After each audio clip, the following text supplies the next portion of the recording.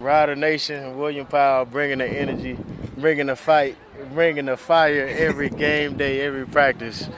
Let's go, Rider Nation. I'm ready. I'm ready.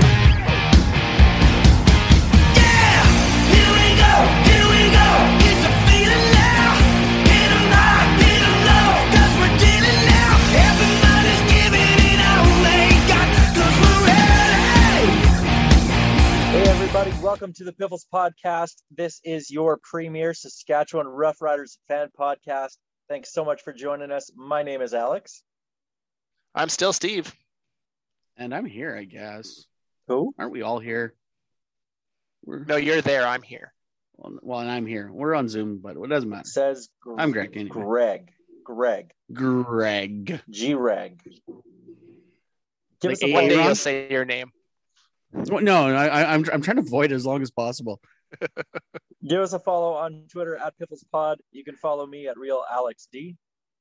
You'll find me at Safamod. And once again, I do not need your pity follows at Greg on Sports. I'll take his pillow or your pillow. Sure, if it's comfortable. Your You pity take my pillow? follows. My pillow? Trying to combine- We're talking about my pillow? I'm trying to combine words here. I'm almost at 2,000 followers, so come on, let's get going. Jesus here, guys. Christ, I'm not even 1,000 yet. This is embarrassing.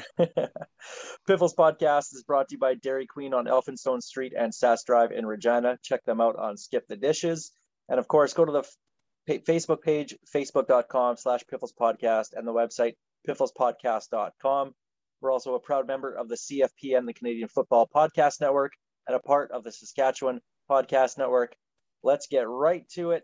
Time for the opening kickoff.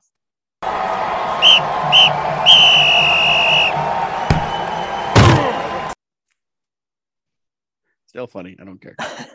And we actually have a game to recap, and it wasn't a preseason game for the first game this year, although at times it kind of looked like one. But Riders taking on BC last Friday night. As we know, the Riders win 33-29, held on barely, and escaped with a win in a game that they started up 31-0. I couldn't believe this. I believe the start that they had on the first drive or two, but then after that, it was another touchdown, and then another touchdown. It was 31-0, and oh my God, wow, this is incredible. And then it, poof, gone. So this was one of those games that was just a tale of two halves. It was all Riders in the first half. It was all BC in the second half. Gentlemen, give me your take immediately, your first take on that game.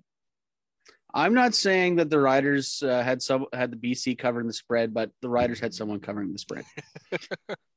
Are you saying they pulled what's his name from the Sharks? Evander Kane. Wow. Yeah, Wow. and they pulled an An Evander Kane. any given Sunday reference by Steve Safnuck, ladies and gentlemen. No. The San Jose Sharks. Oh, Evander Kane. Sorry, I thought we were going to any given Sunday reference. That's a little too obscure No. for Steve. And I know that's why I'm like, what? No. I love that movie, but it's been a while. Yeah, but I don't know. Like the touchdown on the, like basically garbage time was like, what's going on here? And then didn't make the spread after having 31 points up on them. I remember sending a message just before halftime for our charity pick'em thing, saying, "Guys, I don't think we need to worry. We've got the spread covered." I've been a Rider fan for so long. I should have known better. And that was one of Should've. I really should have. that was my thought after BC scored their first touchdown when Lucky Whitehead had that 75-yard pass. I'm like, oh my God, is it bad that I've been a Rider fan for so long that I do not feel comfortable right now when it's 31-9 at the half? Like, oh man, just I went to the game with the guy I work with, and I said the same thing. I'm like, yeah, that's Rider football. This is going to be a tight one. He's like, we're up. I'm like, it doesn't matter. It doesn't matter. My former boss is a Lions fan, and we make the same bet every time the Riders and Lions play. It's coffee bet, nothing crazy. And at 31-0, I said, at this point, I'm pretty sure you owe me a breakfast sandwich because this game is over. And he goes, just wait. And I didn't message him again for the rest of the game because he was almost right. Again, I've been a fan too long. No lead is safe, but I am so glad to have CFL football back. But going back to that Lucky Whitehead touchdown, that is That's Nick Marshall right there. I put this in the lineup, and guys, we'll get to that in a minute because I do want to touch on Nick Marshall here and just kind of We're supposed to look at those. Oh crap! Okay, 1 second. Let me Yeah, pull that don't up. All right. worry about it. I'll walk you through it. So let's just go through the first half here for a couple minutes anyway.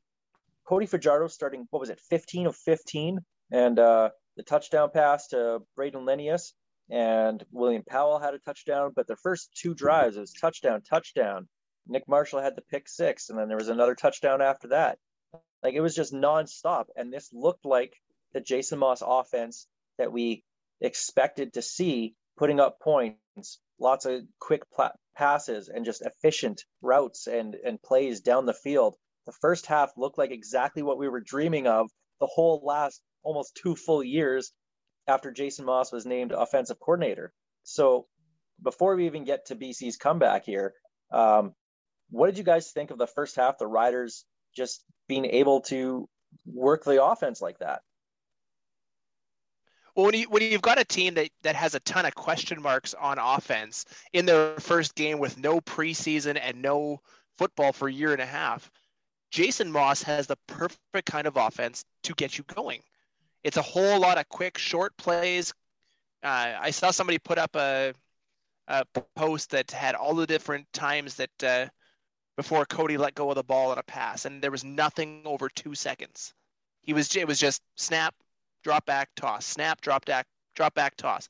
That's what we want to see, and that's all we saw for the first 2 halves was quick plays where the offense was in sync. It was beautiful to watch. I want to see more of that. And sync, I agree. I want to see more NSYNC too. Well, bye. But besides the point, I just want to pat my back. I'm going to do the Barry Horowitz pat on the back here for saying Jason Moss offense, quick ball out, so you don't have to worry about the offensive line. Yeah, we argued about that and last week, and just judging off that, Jason Moss had the perfect game plan called to kind of mask that. And don't get me wrong, there's some screenshots out there of Boyko getting absolutely destroyed. But you can call yourself right on that one too. Give yourself a Barry Horowitz for that one. But that's what this offensive line needs to be right now, because we need to get the ball out fast. We need to run the ball. And that's the other thing that was missing in the second half. William Powell was basically put on the shelf, and he came out for one rush after in the second half. One run in the second half. You aren't kidding. He wasn't even just maybe put on the shelf. He didn't touch the ball for 2 full quarters, from near the end of the second quarter to the end of the fourth. In a game where we're up 4 scores, you don't hand off to your running back at all. For all the praise you get in the first half, there's a whole lot of question marks for that play calling in the second half. Yeah, only 2 first downs total in the entire second half. They didn't run the ball for the equivalent of a full half.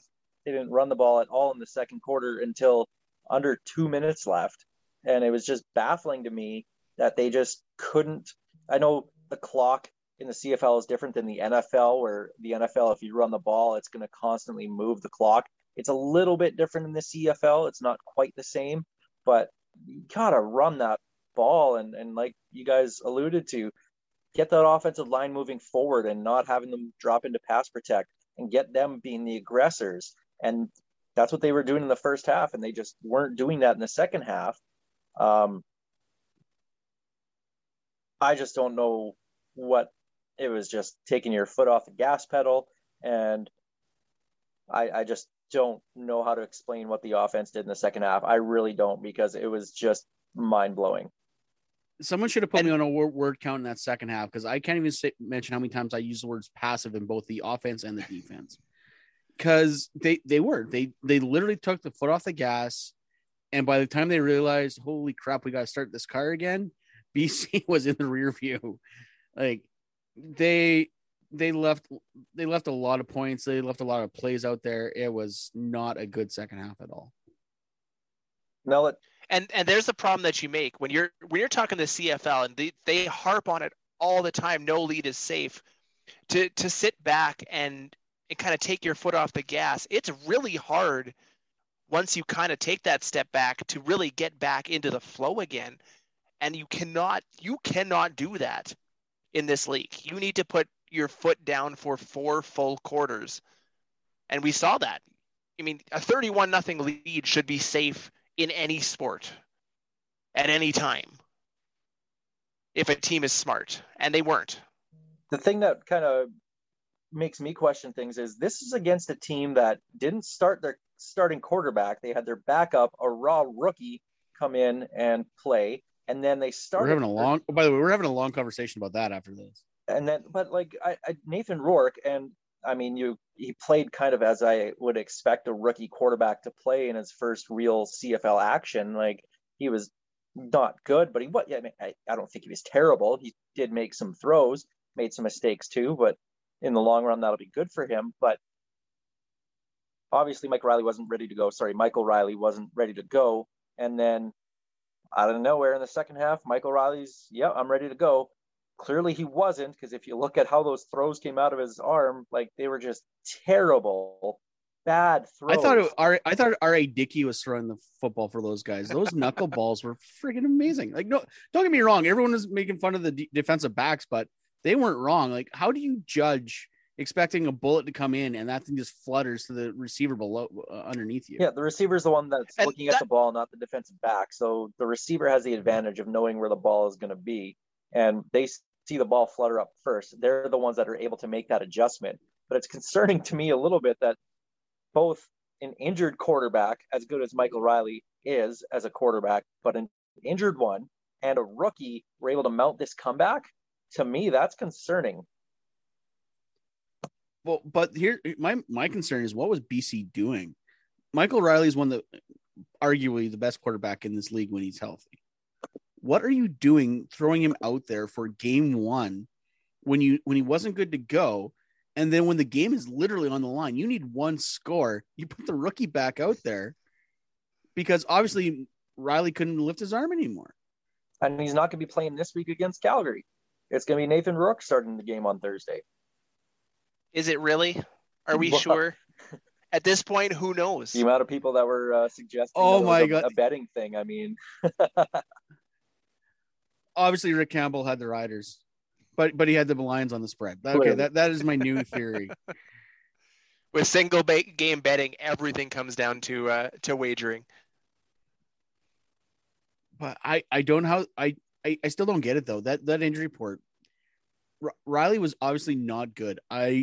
I don't even know why that even happened. He didn't even take snaps as this with the ones at all last week. He didn't do it again this week. Like they're just listing him as limited, and he's not limited. He's not practicing, so they're clearly lying on their reports already.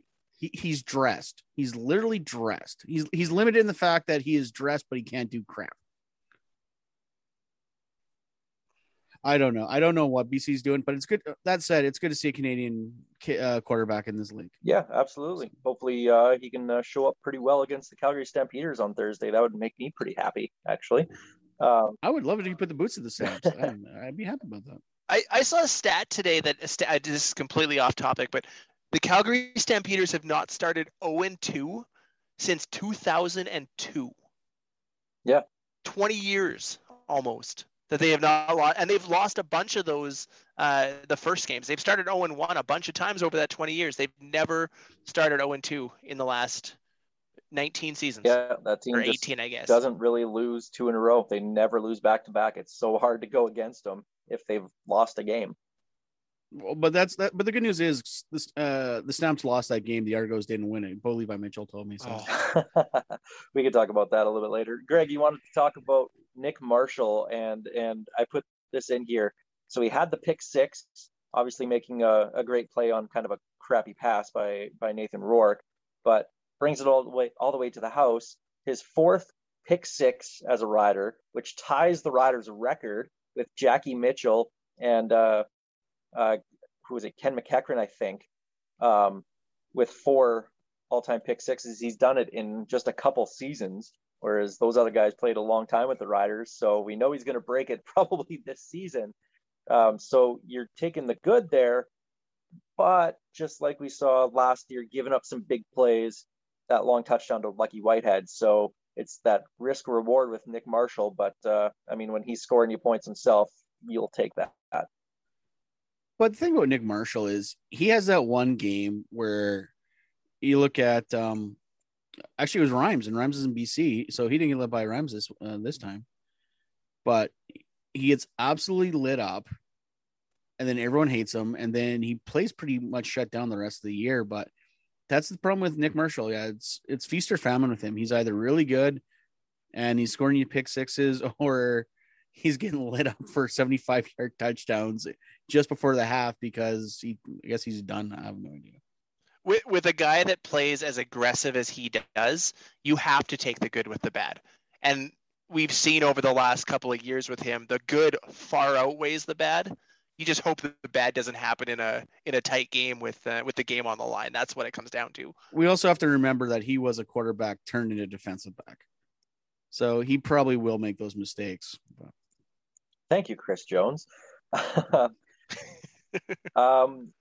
headshot on Cody Fajardo, if we're even going to call it a headshot, everyone outside of Saskatchewan saying it's not, but I don't still a care headshot. how many times you see that replay. Jordan Williams, Not roughing the passer, Lions. but it was a headshot. Yeah. So after review, was not roughing the passer penalty. It was deemed that Cody was a runner at that point because he was trying to stretch the ball back over the goal line. So yes, there should have been a penalty 100% on the play. The thing that's stupid is that what was challenged was roughing the passer. And since he was deemed a runner at that point, oh, well, it's not a helmet-to-helmet hit, even though it is, but we can't call it because that's not what being challenged, which is garbage in my mind. Unnecessary roughness, aka the shots to the head, cannot be challenged. That Dickey made it, like, literally made a Hail Mary. He was hoping that they wouldn't deem him a runner, but by then it was too late. But unfortunately, because they missed it on the field, that play cannot be reviewed unless he has to be reviewed as a roughing the passer. But at that point, he wasn't a passer, so it didn't matter. So referees blew the call. Technically speaking, the review official got the call right, but it's still crappy no matter how you slice it. Like, headshots, doesn't matter if it's down the field, on a quarterback, as a runner, roughing the passer, should all be reviewable. Should always be reviewable. Here's my question with this.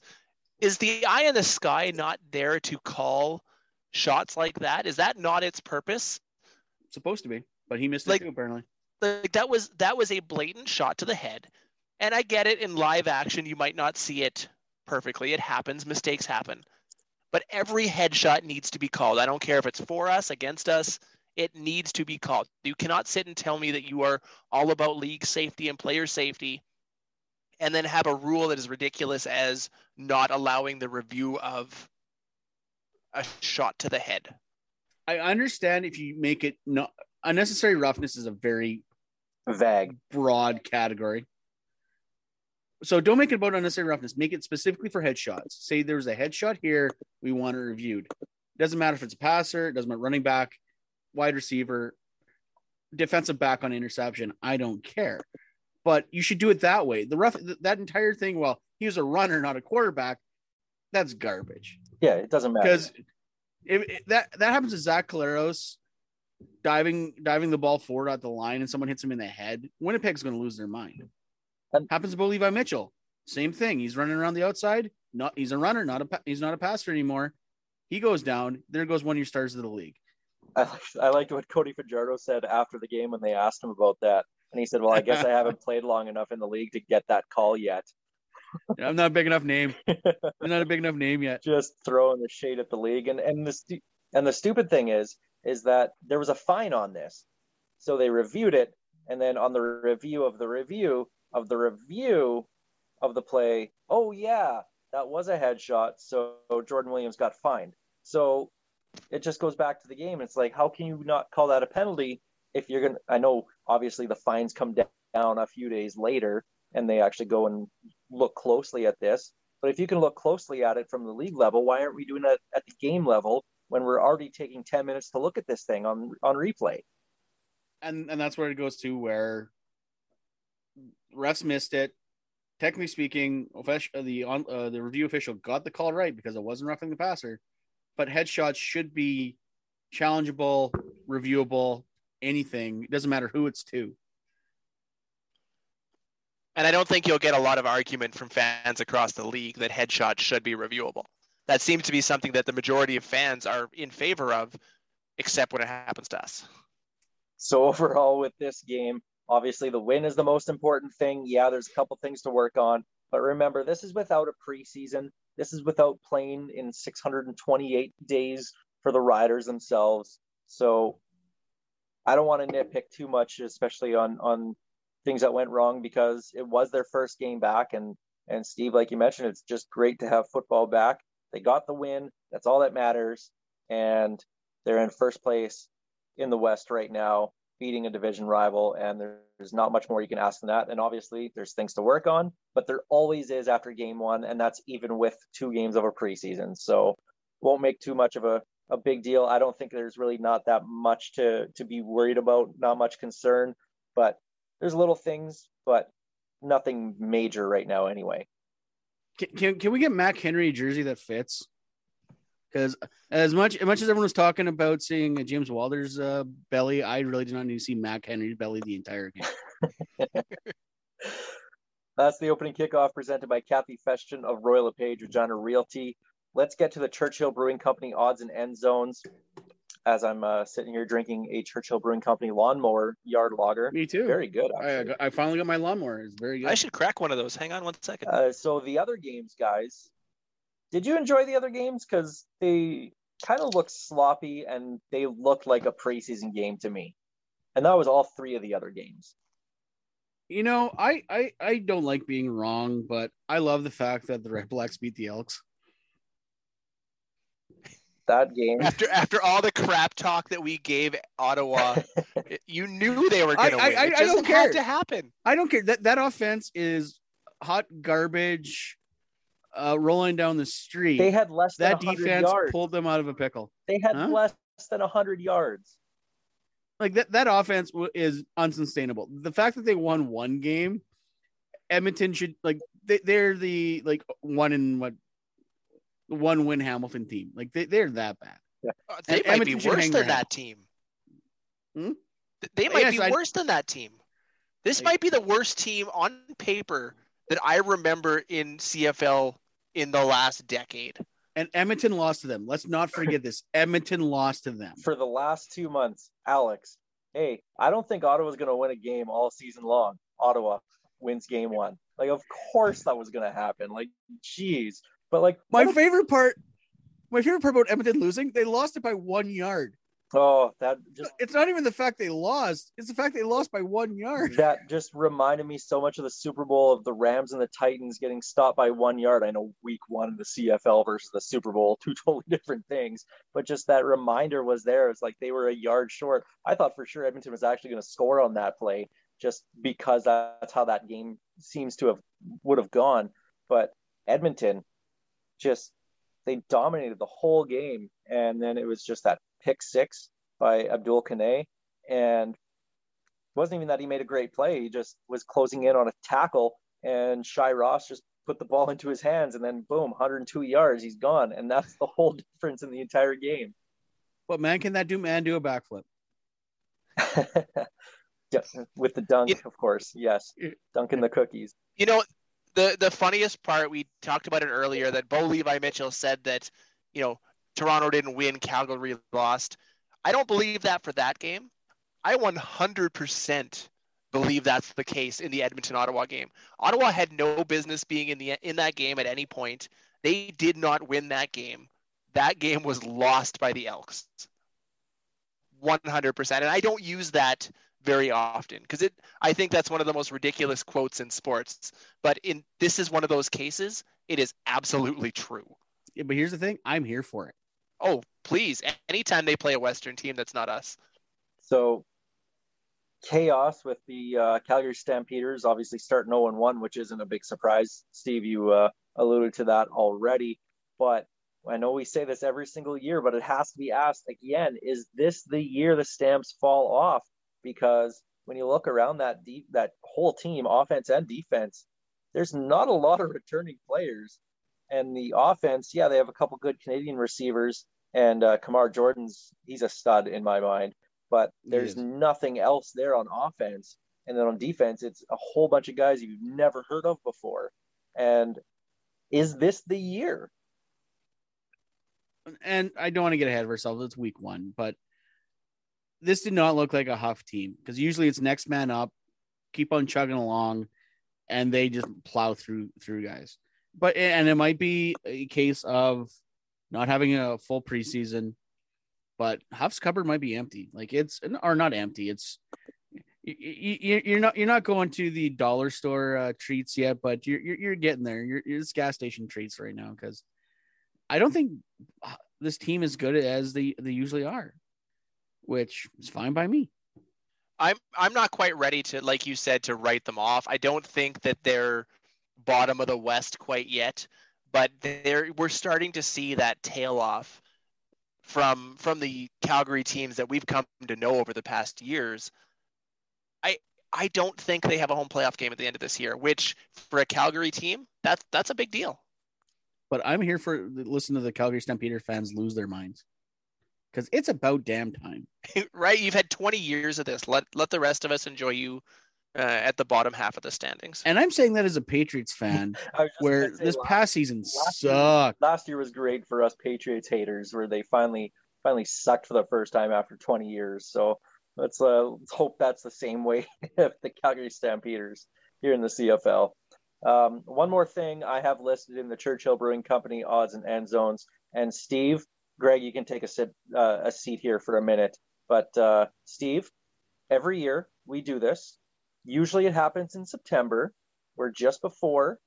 And this is brought to you by our good friend Laura Stewart in Hamilton, big Ticats fan. She was actually at the season opener in Winnipeg. But she posted a picture. Look at Steve's face. He already hates this. He knows what's coming. The pumpkin spice coffee creamer. Stupid. She was super pumped about. And I'm here for it. Stupid. Okay, I'll let you go first, Steve. Why are you so against anything pumpkin related prior to the first day of fall? Because pumpkin flavored everything is a fall flavor. It is not an all year flavor. It is a fall flavor. And it is marketed and has been marketed as a fall flavor for years. And they keep bringing this garbage out while we're still trying to enjoy what's left of our summers. And it pisses me off more every year because they bring it out earlier every year. It's August 11th. The hell is this? Steve, Give me my summer flavors for another month and 11 days. What's a and summer then bring flavor? out all the, I don't know, all the berries you can imagine. Yep. Right? Like strawberry, raspberry, watermelon. When the winter comes, you eat nothing raspberry or No. strawberry No. or melon or No. anything. No, it's See, peppermint those aren't season. marketed. Those aren't marketed as summer flavors. There are very few flavors out there that are marketed as a particular time frame. Eggnog, for instance. Terrible. Now, eggnog is different because it's Terrible. amazing. It's Terrible. great. And it Eggnog's deserves to awesome. be an all-year flavor. Eggnog should be all year. Pumpkin spice should be all year flavor. No, Yes. pumpkin spice Thank you. Yes, it should should be be. fall. Steve, pumpkin spice is trying to should expand be its market. fall. Pumpkin, And pumpkin it spice is doesn't like the belong. CFL. The rest of the year is like CFL 2.0. It's trying to expand. we don't need it to expand. It needs to grow in the market it has before it expands beyond pumpkin spice 1.0. Thank you, Terry Jones. First off, Steve, who hurt you? Second, why can't you just let people enjoy things? If that's what they want to have in August, let them enjoy it. Who cares? It's not hurting you at all. You're taking it so personally. Let people enjoy their fun. Let them have fun with pumpkin spice. I have a Costco pumpkin pie that was in my freezer for literally almost a year. I brought it out today because it was a special And it's occasion. better than homemade. Ooh, I won't necessarily go that far, but for $6, you can't beat the price, and it's fantastic. And you cannot make a pie for $6. So the Costco pumpkin pie, I have a true love relationship with.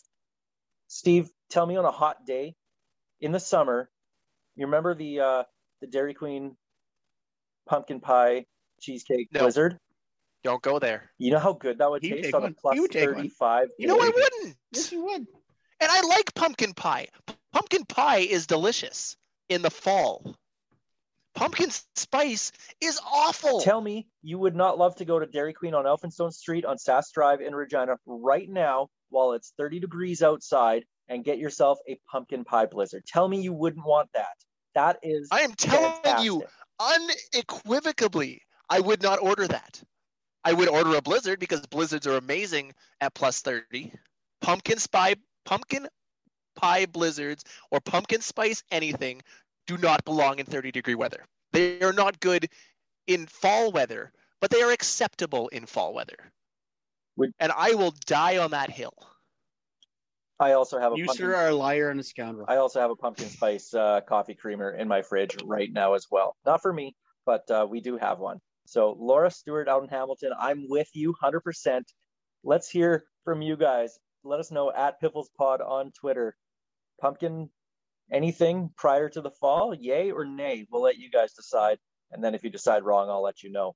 But that's there's our annual pumpkin pie or pumpkin spice fight, and we'll probably do this again next probably July next year when they bring it out even earlier, Steve. If they bring it out in July, I'm done. I am done. There will be no end to my hate parade on pumpkin spice in July. Pumpkin Spice 2.0, people. Let's make it a thing. So there's your Churchill Brewing Company odds and end zones. Every episode this year on the Piffles podcast, we're going to do a Piffles Memories little segment. And this is where we ask for somebody to give us a game. And we tell them and we tell everybody what we remember from that game.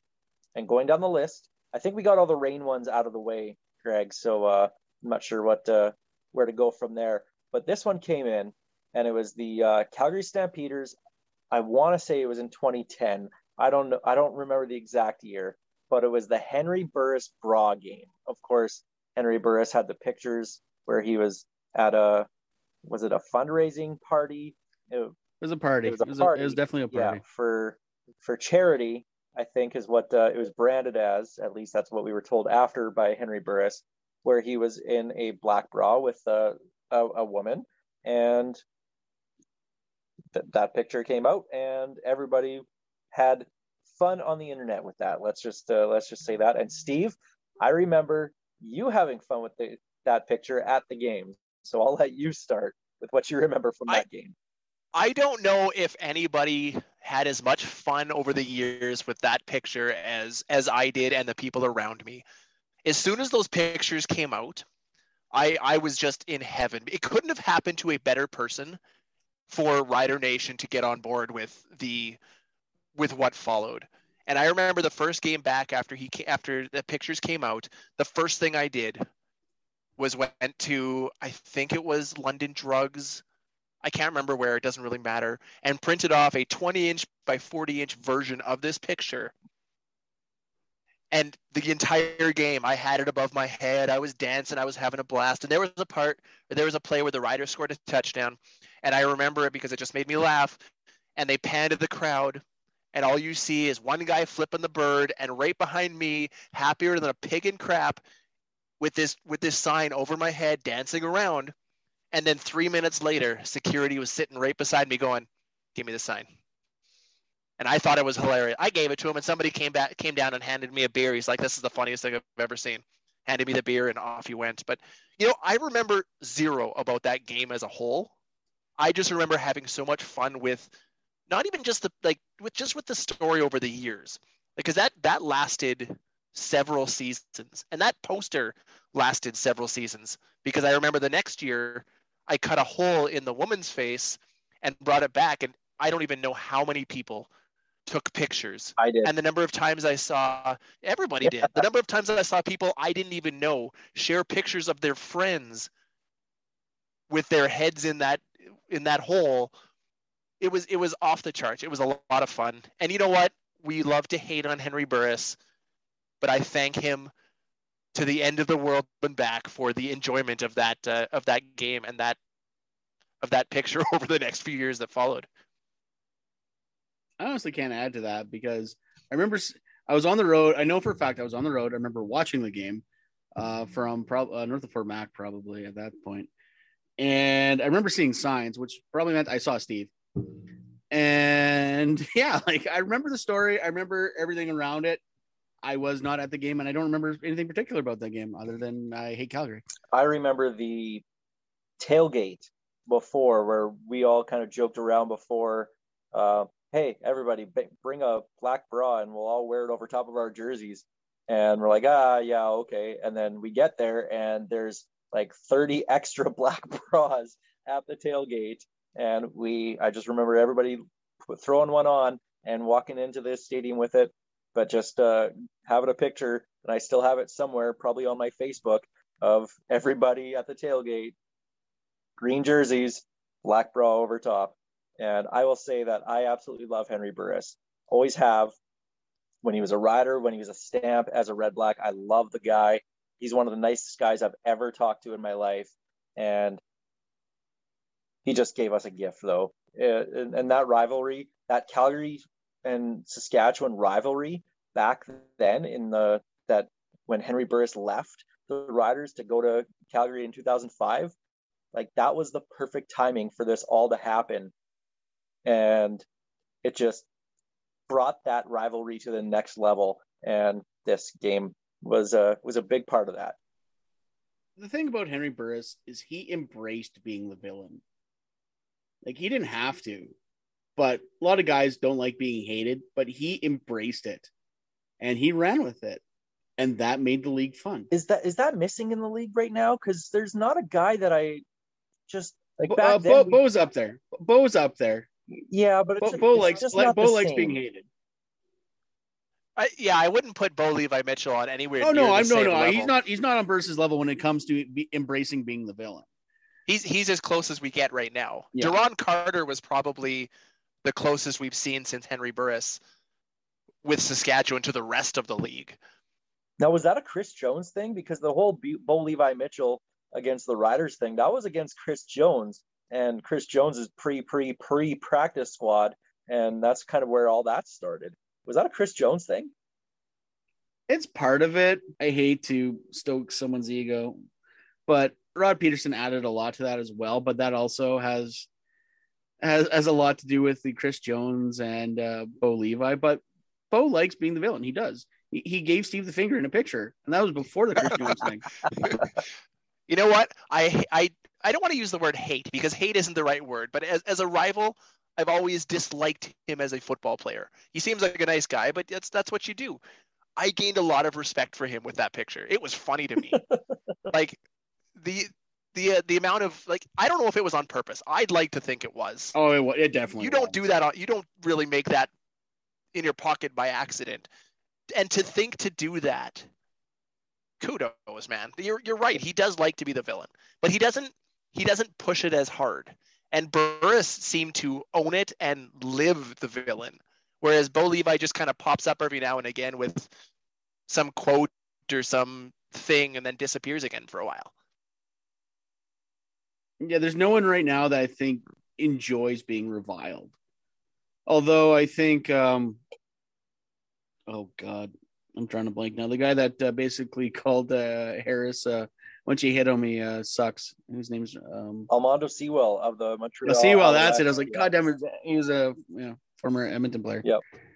Like, yeah, he's going for the hate. He's going for the hate on this one, but I don't know if I buy that was a legitimate attack. Like, he lived green and gold for how long, and he was teammates with Harris his last year there. I feel like that was more of a shot across the bow at a friend more than a legitimate attack. Just a little piece of bulletin board material. Nothing major. Right. There. Are you saying certain websites pump up random quotes just to get their clicks up? I don't believe it. I didn't suggest any such thing. Never said it in my life. Anyway, we'll move on here. Sorry, I'm in a mood tonight. You can't tell. I can tell, yeah.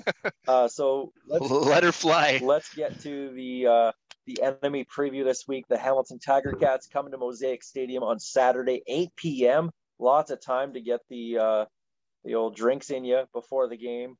A late start. Jeremiah Mazzoli getting the start for the Tiger Cats again this week. After last week's pretty much piss poor performance against the Winnipeg Blue Bombers, other than their first drive, how long do you guys see Jeremiah Mazzoli's leash before the Ticats moved to Dane Evans. I think they give him the first half regardless. I don't think he sees the bench, regardless of how poorly he might play, until the third quarter. I don't think a lot of the problems with Mazzoli, unfortunately. That team just looked out of sync, and I don't think it had part to do with him, but the entire team was, especially after Banks got that penalty, and it was a garbage penalty, he just was off. He was too mad at the officials to do anything after that. He seems to be the exact type of player that if you can get under his skin once, he's done. And you've seen players like that over the years. And Brandon Banks is a great receiver, arguably the best receiver in the league. There's no question there. But he seems to, I don't know the right word for it, but he seems to sometimes lack that mental edge. And I hope the Riders that if I'm Nick Marshall, I'm poking the bear from snap one all game long, because he will snap and it affects his play every time. Now, getting back to Jeremiah Mazzoli, I think the leash will be pretty long again. He is their starter, and like you said, it wasn't all on him. A lot of it was on the O-line. Chris Van Zyl, their best offensive lineman, probably the best offensive lineman in the CFL, didn't play. So as soon as you take that guy out, there's already problems. So I think that's going to make a difference for them, getting Chris Van Zyl back. But also, first game of the year, it kind of looked like preseason. And even, Winnipeg wasn't world beaters by any means in that game. Their defense showed up for sure, but it's not like they were putting up tons of yards, tons of points either. They only scored 19 points themselves. So that, to me, week one was just kind of a one-off for Hamilton here. We're going to see a much different team here in Saskatchewan when Hamilton comes back. And again, Chris Van Zyl, I made a point of that. He's back on their O-line. That's going to make a difference. The Riders defense didn't get a lot of pressure last week on BC, especially in the second half. So there's a potential storyline going into this game. They didn't get a lot of pressure, but I liked everything they did. Like Garrett Marino, I think, is going to be a star. Like, that guy has a motor that doesn't quit. Like, I can't wait to see him do more. Micah looked good. AC Leonard was flying around. Like, they didn't get sacks, or it didn't seem like they had a ton of pressure, but I didn't hate anything they did. And getting to Micah Johnson, that was one of those games that, the stats won't show it, but he had a really good game. He was plugging up holes and taking on double teams the entire game. And I thought he had a really solid game, even though you look at the stat sheet, a couple tackles, big deal. He was probably one of the defensive stars of that game. So I'm looking forward to seeing Micah Johnson again, whether he gets a couple sacks or not, just blow up holes in that offensive line for Hamilton. And one thing that's not really being said a lot is this is Simone Lawrence's first game in Saskatchewan since the start of the 2019 season. We all know what happened there. His hit on Zach Collaros, his late hit. And so here's my question. This whole situation brought about the Riders, Cody Fajardo, their new franchise quarterback. The Simone hit on Zach Collaros. Should we cheer Simone Lawrence and say thank you for taking out Zach Collaros? That seems dark. No matter how you slice it, that seems really dark. Right? Especially considering Winnipeg won a Grey Cup, that's really dark. I was going to say, when you look at it from Winnipeg's standpoint, they got Zach Collaros because he got hurt earlier in the year. So you would also be, while we're cheering Cody Fajardo, we'd also be cheering a Winnipeg Grey Cup, and I refuse to do that. Or do you boo the guy like normal? But that also shows that, hey, like, you hurt our quarterback, but that was actually a good thing. So you just boo the guy because he wears the wrong color. It's that simple. No, it was funny because in 2019 that happened in Hamilton. That hit obviously didn't play in Saskatchewan because that's when finally the appeal was had for his 2-game suspension, where he ended up sitting a game anyway. So that was Cody's coming out party, and that was exactly that was corn dog night. That was where he scored the last minute touchdown to beat Hamilton. Yeah. So it's I'm looking forward to this game. This is going to be a really good game. This is a based off what we saw from the Riders last week and what we expect out of Hamilton to pretty much be in the Grey Cup anyway. This is going to be a massive game and maybe a preview of something we'll see late in the season. Could you imagine after everybody spent all off season leading up to this year, basically crowning the Hamilton Tiger Cats, I don't know the right word for it, but the cry out from that fan base if they start 0-2. That's not a good look for them. They need to come out on fire on Saturday night. I honestly don't see how. They look disjointed, but then again, week 2 might be a whole different ball game. But I don't know. I think the Riders look better than the Ticats did. To me, it all comes down to which version of the Riders shows up on Saturday night. Do we get the first half Jason Moss, or do we get the second half Jason Moss? Do we see William Powell a bunch? Does he never touch the ball? Do we score, or do we rely on John Ryan's singles all night? Yeah, I think this is the game where we're going to see a much more balanced offense than we saw last week against the BC Lions, where you're going to see Powell get the ball in the second half. If the Riders have a big lead, you'll see Powell run it a little bit more, but it's going to be a lot more deception from Jason Moss. I just remembered with one thing I want to ask about the game. John Ryan at the end when he kicked it out of bounds. Would you guys would have went for that field goal to put us up by 2 scores, or even kicked it through to go put us up by more than what it was? I can't believe John Ryan actually angled one out of bounds and put him on the 5-yard line. No, but I punt there because it's a 4-point game. A field goal makes it a 7-point game. They still have to get a touchdown anyway, so I probably punt it there. I'm right there with you, Alex. I think punting. I'm very rarely on the side of punting the ball, especially with John Ryan's ability to hit singles. But I think that was the right decision at that point in the game. Pin them deep, only give them 30 seconds. I think it was the right call. All right. Well, one more thing here on the Piffles podcast this week before we go, our CFL pick'em. So if you learned anything from last week and you're mad at us because you listened to a Rider fan podcast who picked against Winnipeg, then maybe you should turn this off, and you guys know exactly what I'm alluding to when I'm talking about that. Hi, Kathy. Don't listen to us. Hey, if we win, listen to us. If we lose, don't listen to us. We did go 0-4 last week. We picked one against the spread because we played the spread. Yeah. So this week is way more of a toss-up than last week, and week 1 is always kind of crazy. BC with Nathan Rourke at quarterback in Calgary. Calgary doesn't lose twice. I'm sorry. I'm torn on this. Just like Hamilton, does BC's second half come out? BC's second half wasn't that good. I'm sorry. You're not wrong, but Calgary's game wasn't that good. I'm going to go BC. I'm going to lose, but I'm going to go BC. Why do we let him control the money on this thing? I have no idea. Hey, it all comes down to whoever picks the most. So if you guys both pick Calgary, you win. That's where I'm But I just like to point out the one time where I picked differently than you two last week, I was right. Broken clock. Yeah, that's correct.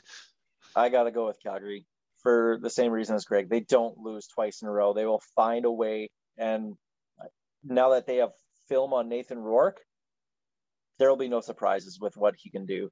So even with a full week of first team snaps, Nathan Rourke, you're going into a place that doesn't lose twice, and especially at home twice in a row. I just can't see that happening. Now, the team that beat Calgary last week, Toronto, they're in Winnipeg.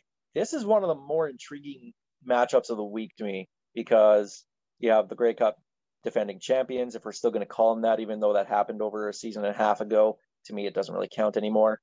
But they're at home again to Toronto, who makeshift team, just completely rebuilt. Didn't look terrible in the second half against Calgary. I'll gladly pick against Winnipeg every game this year if I have to. So I'm picking against Winnipeg this game. I think Winnipeg wins. Yeah, I'm with Steve. Winnipeg wins this one. It'll be a really close game, though. I really think it'll be a close one. Montreal at Edmonton. Montreal's first game of the year. Edmonton, another home game, and they were a team that put up over 500 yards of offense, but just couldn't score. Without seeing Montreal this year, I think Edmonton's going to beat them. Edmonton lost to Ottawa. I don't see. I cannot, in good conscience, put money on Edmonton to win again until they show me they can beat an actual football team. I got to go Montreal. I don't even care if they haven't practiced once all year. I'd pick Montreal in this one. You can't lose to Ottawa and then expect for me to put money on you next week. That you can put that down for the rest of the year. If you lose to Ottawa, I'm picking your opponent next week. Montreal hasn't played in over 630, 40 days, whatever it is. Every other team in the league has at least played, and I think that's an advantage here for Edmonton at home. As much as I want Montreal to win, and I think Montreal probably could win this game, It'll be tight. Gonna go with Edmonton. And the final one, Hamilton at Saskatchewan. I'm taking Saskatchewan. I got to take the Riders. Hamilton showed me nothing last week. I'm sorry, they did not. At least we played a full half. They will be better, but I don't think Hamilton is as good as people thought they were. This is a super important game for the Riders. I know it's super important for Hamilton to not drop to 0-2, but I think Hamilton will turn it around at some point. The Riders, with the heavily weighted schedule where almost every single home game is to start the season, they have to win this to build up that momentum before they hit the road eventually in September. So I'm going to go with Saskatchewan here. So there you have it. Pick everything that we did not pick. Go against the other way if you want to make some money. I should have known we were in trouble last week when we were like, every pick was Matt Koss's pick too. Just follow what Marshall Ferguson had. He had a 3-in-1 week. So maybe we'll just follow what he does on CFL.ca. But gentlemen, that is it for us this week on the Piffles podcast. Looking forward to this game on Saturday night. Hamilton at Saskatchewan. See you guys there. This has been the Piffles podcast, your premier Saskatchewan Roughriders fan podcast. Check us out on Facebook, facebook.com/Piffles podcast, the website, pifflespodcast.com, and of course on Twitter @PifflesPod. Piffles podcast is brought to you by our great friends at Dairy Queen on Elphinstone Street and Sass Drive in Regina. Check them out, especially when they have the pumpkin pie blizzard. Special thanks as well to Kathy Festian of Royal LePage Regina Realty and Churchill Brewing Company for their support to make the show possible. You guys, have a great night. The